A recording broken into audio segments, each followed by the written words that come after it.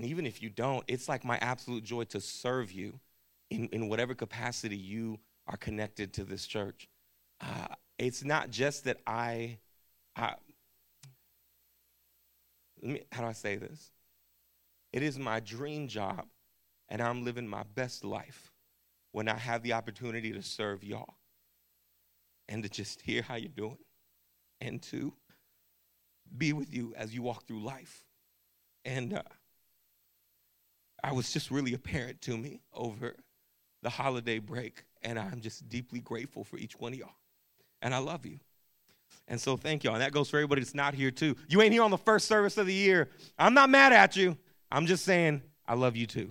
All right. Hey, I already said Happy New Year. That's in my notes, but I'm going to scrap that.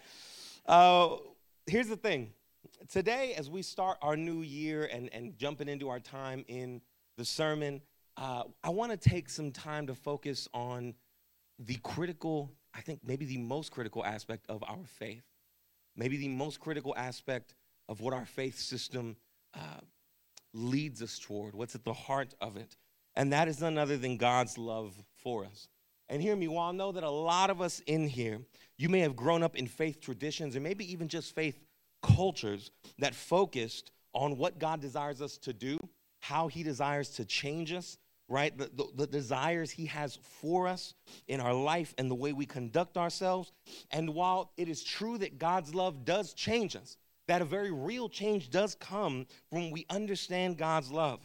And while it's true that God's love does inspire us and like really give us a new vision for life and for the world, while all that is true, at the core of the Bible's message,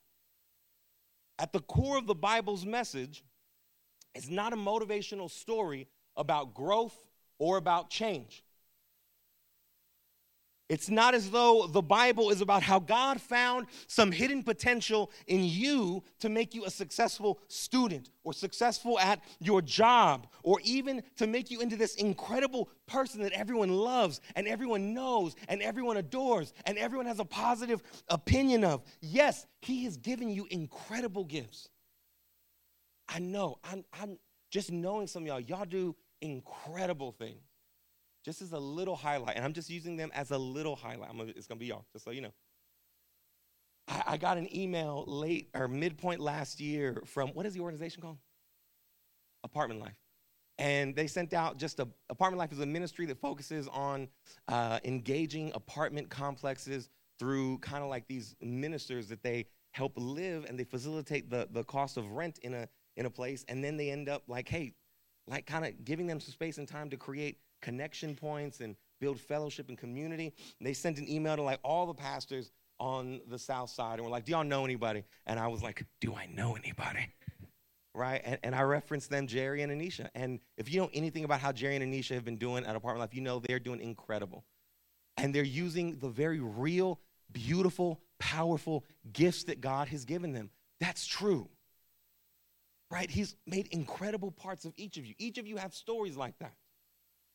But here's the thing, those gifts, those incredible parts of you, or even all of your potential, right? None of those things are the point and purpose of your story. None of those things are the point and purpose of my story. And this really is hard to grasp because in a culture and in a society that defines us and defines others by what we have, or how successful we've been, or what we've accomplished, or by our social standing, or by how we can influence people, or by how many followers we have. It's so tempting to believe that God's value system and what God prioritizes must be the same as what's prioritized all around us. That God desires for us to have more, to accomplish more, to be more successful, to have greater social standing, or to increase our influence in some way. Yet the Bible is clear. It makes it a point. Not that those things are bad, but it makes it a point to let us know that those things are not the point. Right? Whether Jesus saying that the world hates him, therefore at some point you will feel the weight of the world hating you. or that we will have trouble in this world, combined with the assurance that, hey, take heart, I've overcome the world. Or inviting us to follow a Messiah who tells those who ask him, where are we going? That I have nowhere to lay my head, so follow me at your own risk.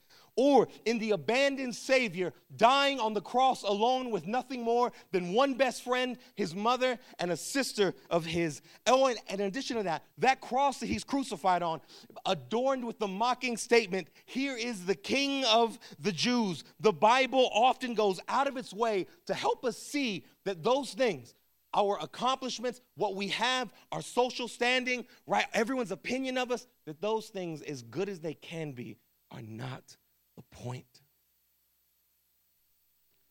And any of us that have truly, and I mean truly, y'all, truly given yourself to pursuing those things,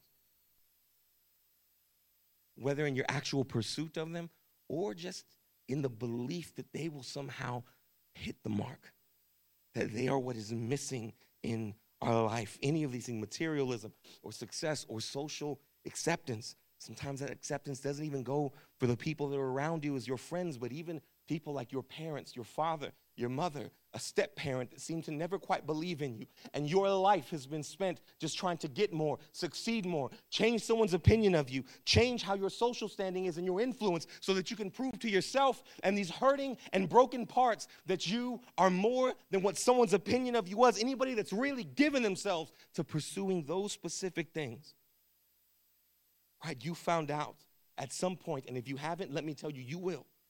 You will find out that if those are indeed the point of what we're doing and how we're living and where we're going, then they are poor points indeed. They are poor purposes indeed. Thank God then that at the core of the Bible's message is not the story of our possessions, our success, our social standing, or our influence, but rather a story of an eternal, unrelenting, unchanging God and his eternal, unrelenting, unchanging love for us. And how that shapes our identity and our lives and our families and our communities and our homes and our cities and our world.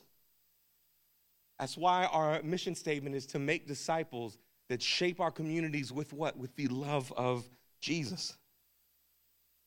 This love story of a creator and his creation, a God and his people, a father and his children, right? That story is at the heart of the Bible's message. That's where our faith starts. It's also realistically where our faith ends.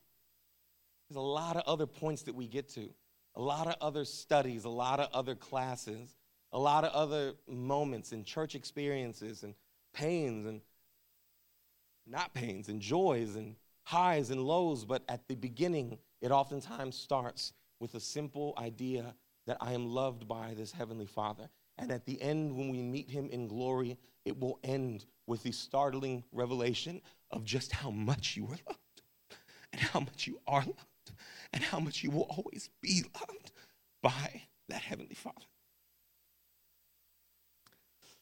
Because of this, we're starting this year, spending the next several weeks working through an oftentimes overlooked book of the Bible, one that you maybe have not read through or maybe not studied all that much, but a book of the Bible called Malachi. It's the final book of the Old Testament, and one that for the English readers in kind of like the Greco-Roman tradition of Christianity is the conclusion of the Old Testament and really a transition into us seeing and beholding the beauty and glory of the coming Messiah, Jesus.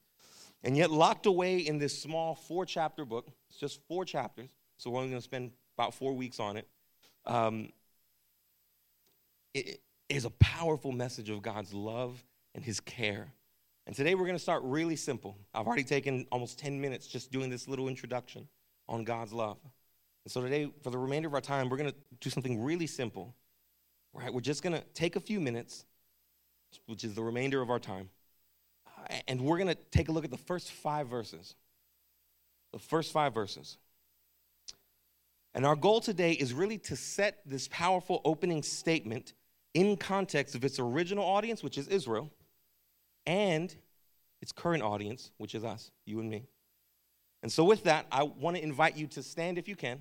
to stand with us out of respect for God's word. And I'm going to read just these first 5 verses. At the end, I'm going to conclude with the statement, this is the word of the Lord, inviting you to respond in the traditional response, thanks be to God. And then from there, we'll jump in and take a look. So let's read Malachi 1, verses 1 through 5. And it says this, a pronouncement, the word of the Lord to Israel through Malachi. I have loved you, says the Lord. Yet you ask, how have you loved us? Wasn't Esau Jacob's brother? This is the Lord's declaration. Even so, I loved Jacob, but hated Esau. I turned his mountains into wasteland and gave his inheritance to the desert jackals. Though Edom says, we have been devastated, but we will rebuild the ruins. The Lord of armies says this, they may build, but I will demolish.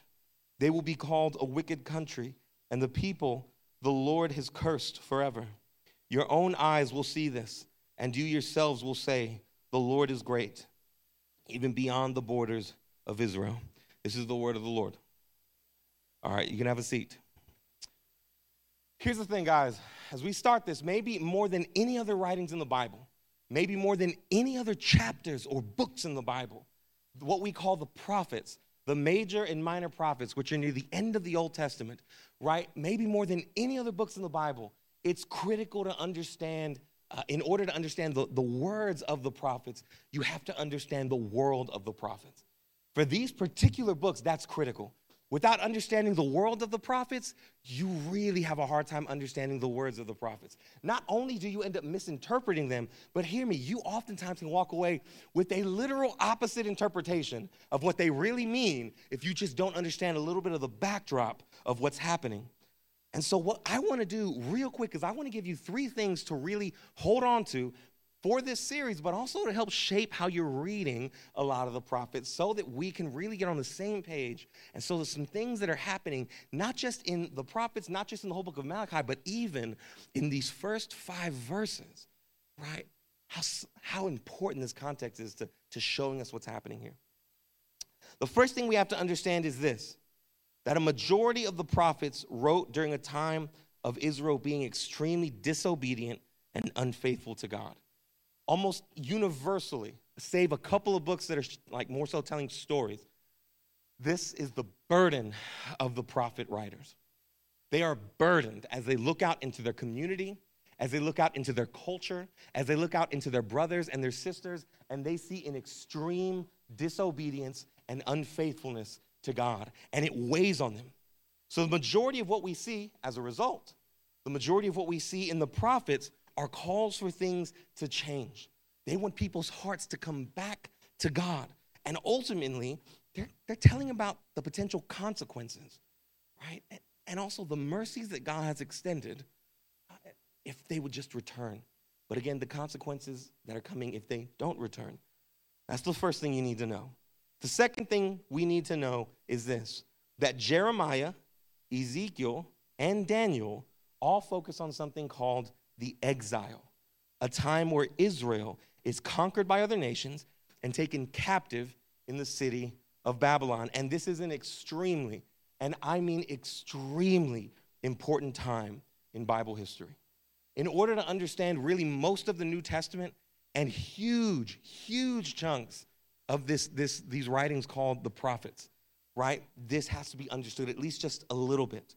This time represents the most severe consequences toward disobedience that we really ever see doled out by God. It paints a picture of a major rift between God and his people. And it's a rift that also begins a lot of themes in the Bible that start to lead us into the New Testament and that really start to prepare us for this incredible moment where we see Jesus enter the story.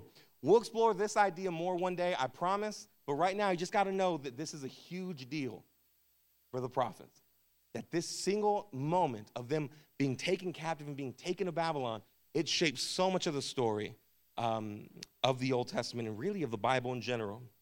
And the third thing that we need to know, and probably most important to Malachi, what we're reading now, is this, that Haggai, Zechariah, and Malachi all focused on what's called the post-exilic period. And that's a time where the Israelites return to Jerusalem, but they are still under foreign rule. They're still under foreign power. And this is the thing. This period is filled with confusing experiences for the Israelites. They rebuild their temple, which was destroyed during the initial invasion. Eventually, they restore the previously destroyed walls of the city of Jerusalem, which make them feel like they're establishing their city, their culture, their nation once again. And they restore God's word to the central part of their society. And they start to restore this vision of following God communally together as a people. And Malachi takes place smack in the middle of this place that we call the post-exilic period. Scholars believe that Malachi takes place between, or somewhere between, the second temple being finished and the restoration of the walls of Jerusalem that we pick up on in Nehemiah and Ezra, for those of you that know about that. Now, you're probably looking at me thinking, like, it's a lot of information, big dog. What's all this for? Let me tell you. This is why it's important. Malachi, post-exilic period, temple being finished, the walls of the city of Jerusalem being restored. I mean, the word of God being placed back in the center, and this sort of revolution of community and culture and nation that seems to be taking place.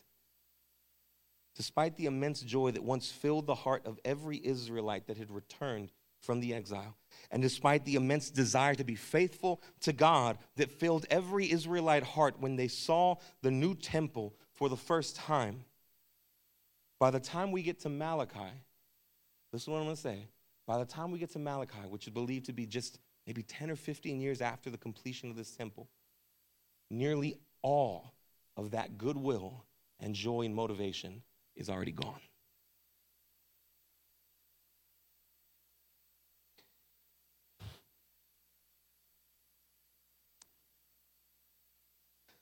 Like many of us, the lack of accomplishments on a cultural level is believed to be one of, if not the main reason.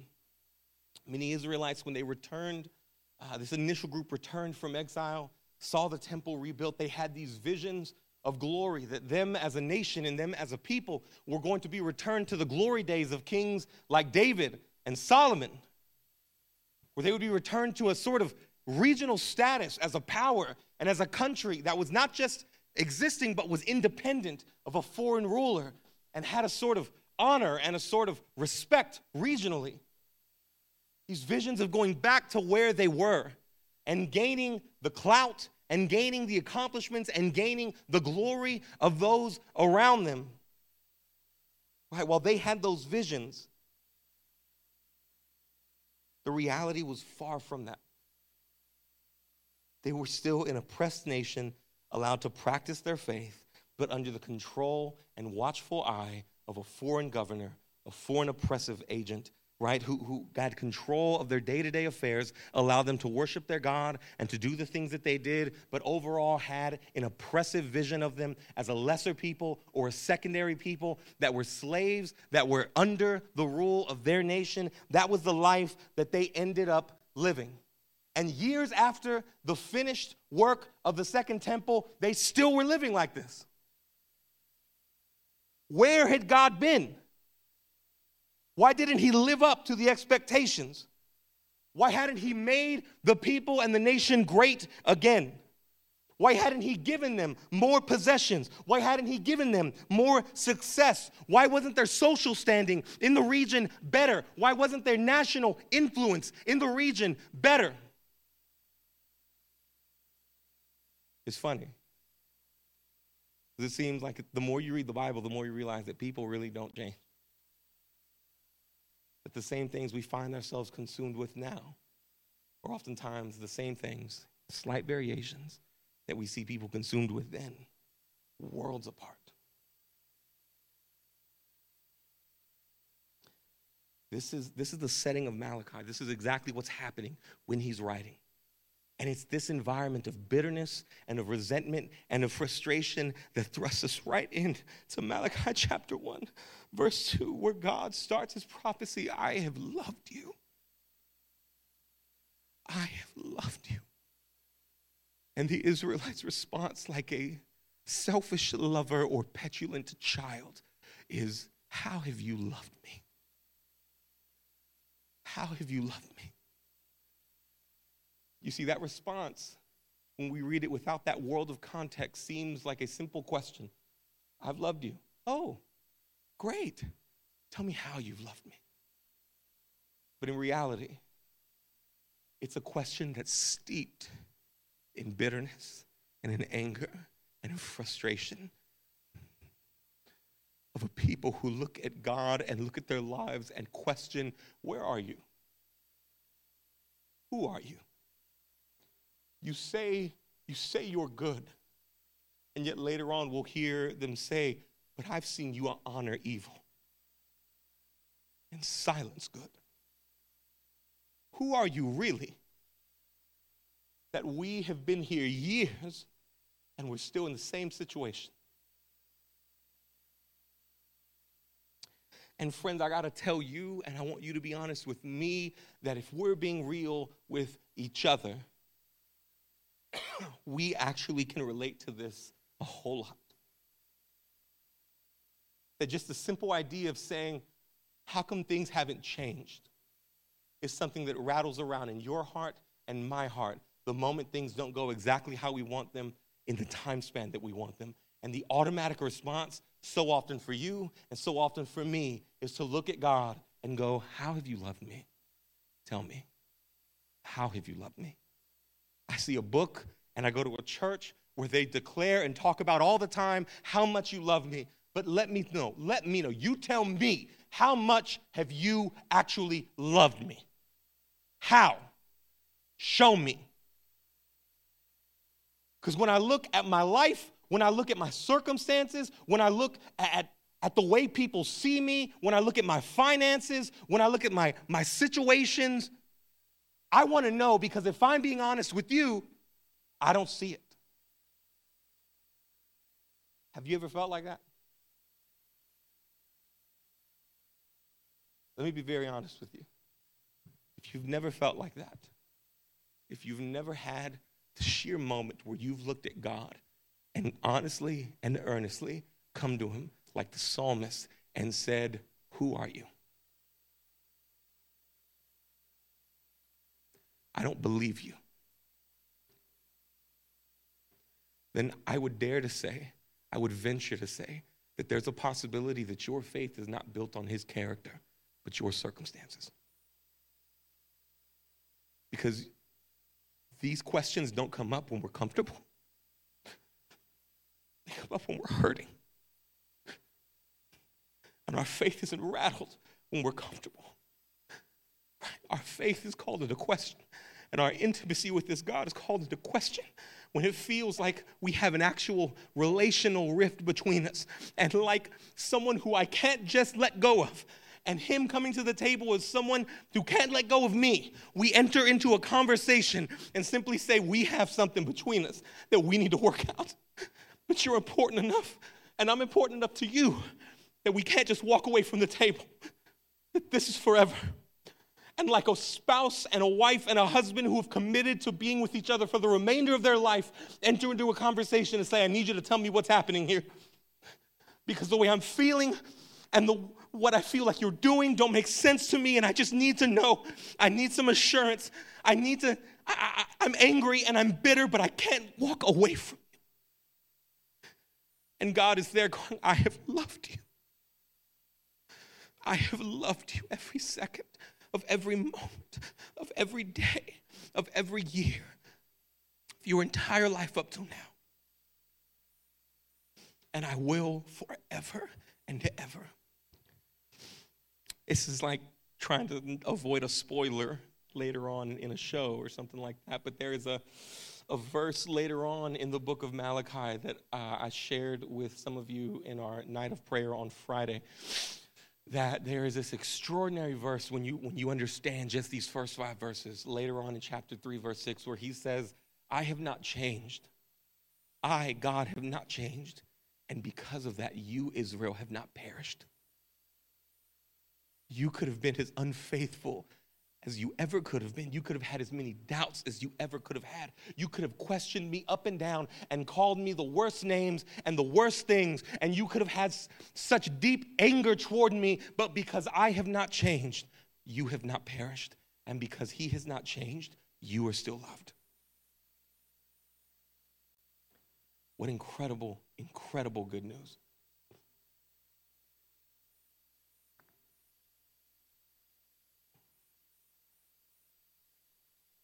This is just these beginnings, I'll be honest with you, they're fascinating to me.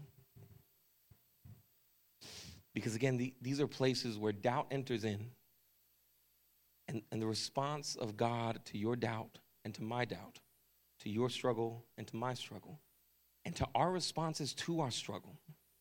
Because hear me, these are cultural realities for the Israelites.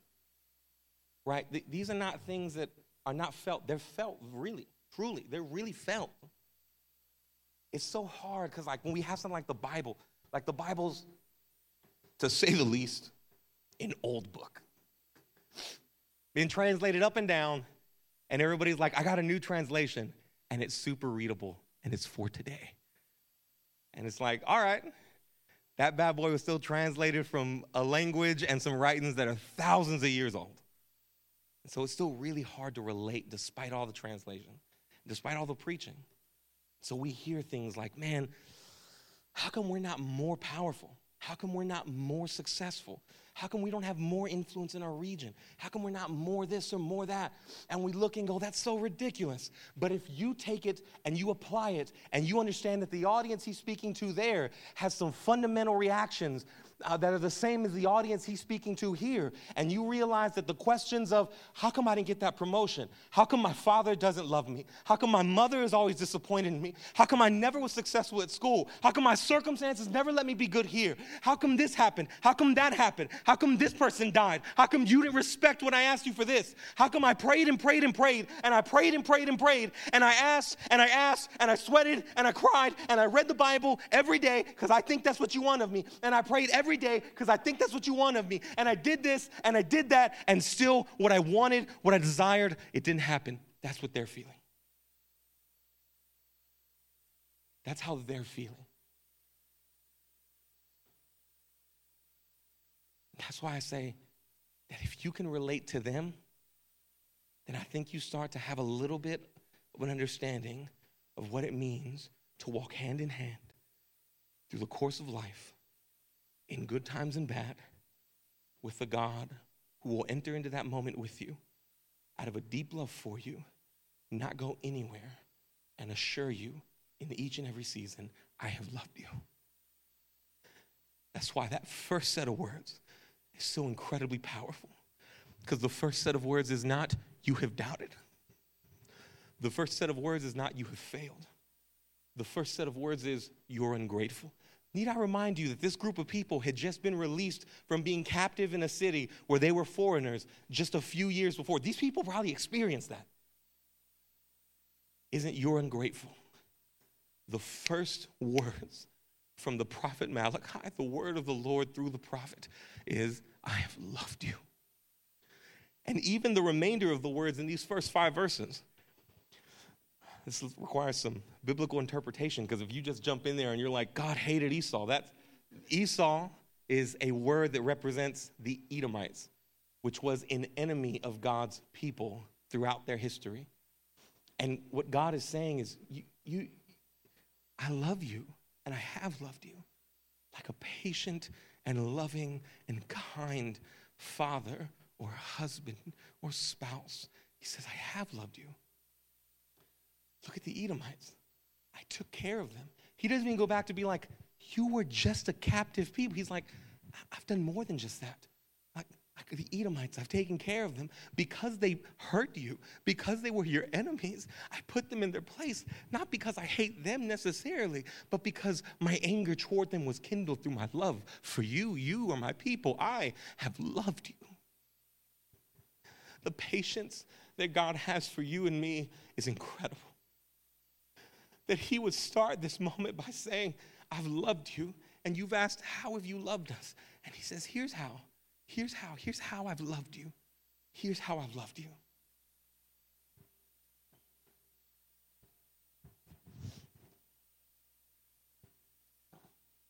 Friend, there's the reality that's here. The reality that's here that I have a concern about for my heart, that I have a concern about for your heart, is that you would wrap your faith up and I would wrap my faith up into the things that are not the point and project onto God an anger and a bitterness that's wrapped up in our expectations of the God he should be, instead of enjoying, relating to, and having an intimate relationship with the loving God that he is. Because here's the thing. The downfall of this, and the beauty of it, is that God doesn't respond and go, hey, you're done with. But rather, the downfall, where it hurts us, is that in demanding he would be a God that he isn't, we fail to enjoy the God that he is. And he enters into that moment and says, I have loved you. That's the basis on which he wants to relate and enjoy us. That's the basis on which he wants you to relate and enjoy him. And everything that's wrapped up into the next several phrases of the remainder of our verse today is Malachi's audience, the Israelites, completely overlooking the God of the universe, the creator, the lover of their souls, the God that has freed them over and over and over again, that has been patient with them, that sees them, that knows them, that has created them and knows every hair on the head, that knows every thought, that has hemmed them in where they are before and after, and has completely missed that God looking at them and going, I have loved you. And they completely missed that in favor of saying, why don't you show me how you've loved me?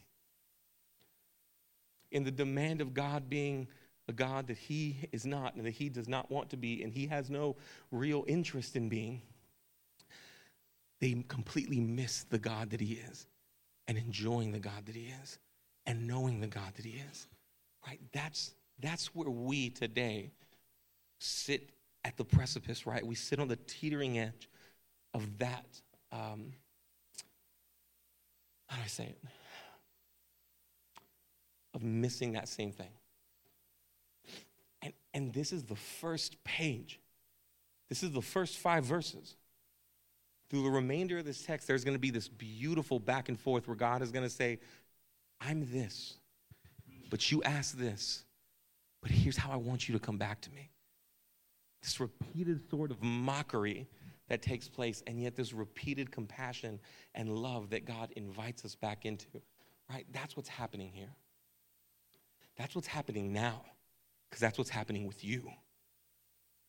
That even in this moment, right, we could be in this room and legitimately have zero interest to sit here. That's mockery. That you would be in the King's presence and have zero interest to be here is a mockery of his value, his honor, and his character. And yet the King would sit here and say, but I have loved you. Every moment of our lives is this repeated experience of our failure met with the ringing, beautiful, and powerful words, I have loved you. I have loved you. I have loved you. I have loved you. I have loved you. And I'm not trying to, what is the movie where homeboy repeats it, oh, he's not your fault.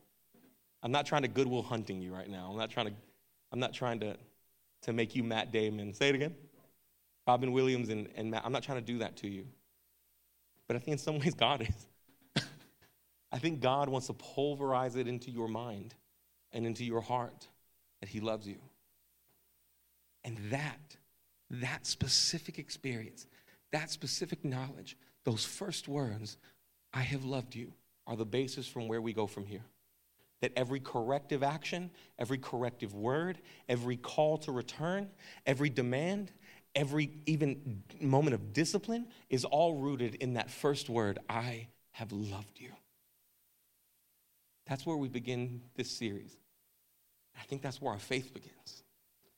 And I think at the end of our days, like I mentioned, after After all of the curiosities, the ups and the downs, the moments that made us sad, the moments that made us happy, the highs, the lows, the moments of bitterness and the moments of joy, the end of our faith will be coming face to face with the God whose love absolutely floors us. And we realize, man, you have loved me.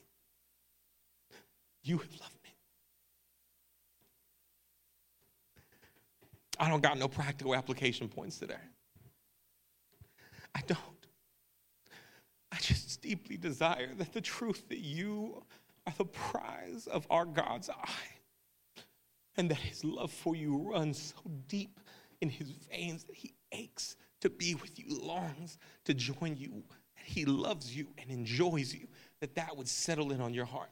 That's my only hope for you today.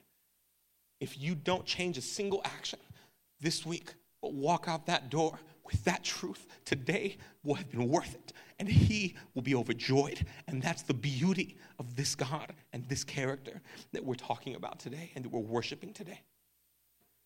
I'm out of time. I done talked about this too long, but that's all. Let's pray. Father God, thank you so much for this, the gift of the gift of your love. I am floored oftentimes as I read your word by the depths of how much you love us. I remember the day that I came to faith, God. It wasn't that I was convicted. It wasn't even that I somehow knew that you were the Lord. It wasn't even that I knew how you necessarily saved me and all the mechanics behind it. It was the simple truth that you loved me. Thank you. And please help us today respond, I love you. Jesus, I love you. Today as we begin here, Father, help through the course of the next several weeks for us to be endowed, moved, anchored in this truth that you love us. Let us start every day, every moment with that truth anchoring our heart to you. Let us encounter every circumstance, every hardship. Help build the intimacy that we have with you through this time as we reflect on the simple truth that you love us. Help us today, Father. Help us today accept that. For every lying word that enters into our mind that diminishes or somehow seeks to sidestep that truth, through the power of your Spirit, I just rebuke it now. We rebuke every lie that tells us you don't love us. We rebuke every lie that tries to separate us from the truth that we are loved by you, that in every failure we're still loved by you, that in every mishap we're still loved by you, that in every moment of doubt we're still loved by you, that in every misstep we're still loved by you. We rebuke every thought and every spiritual force that seeks to just rob even a moment of joy that we have in our love relationship with you. We just rebuke it. I rebuke it, Father. Just demolish it. And help us enjoy you. Help us start here. That way the foundation of not just our year, but the foundation of our faith would be that you have loved us. We love you. Thank you. In Jesus' name, amen.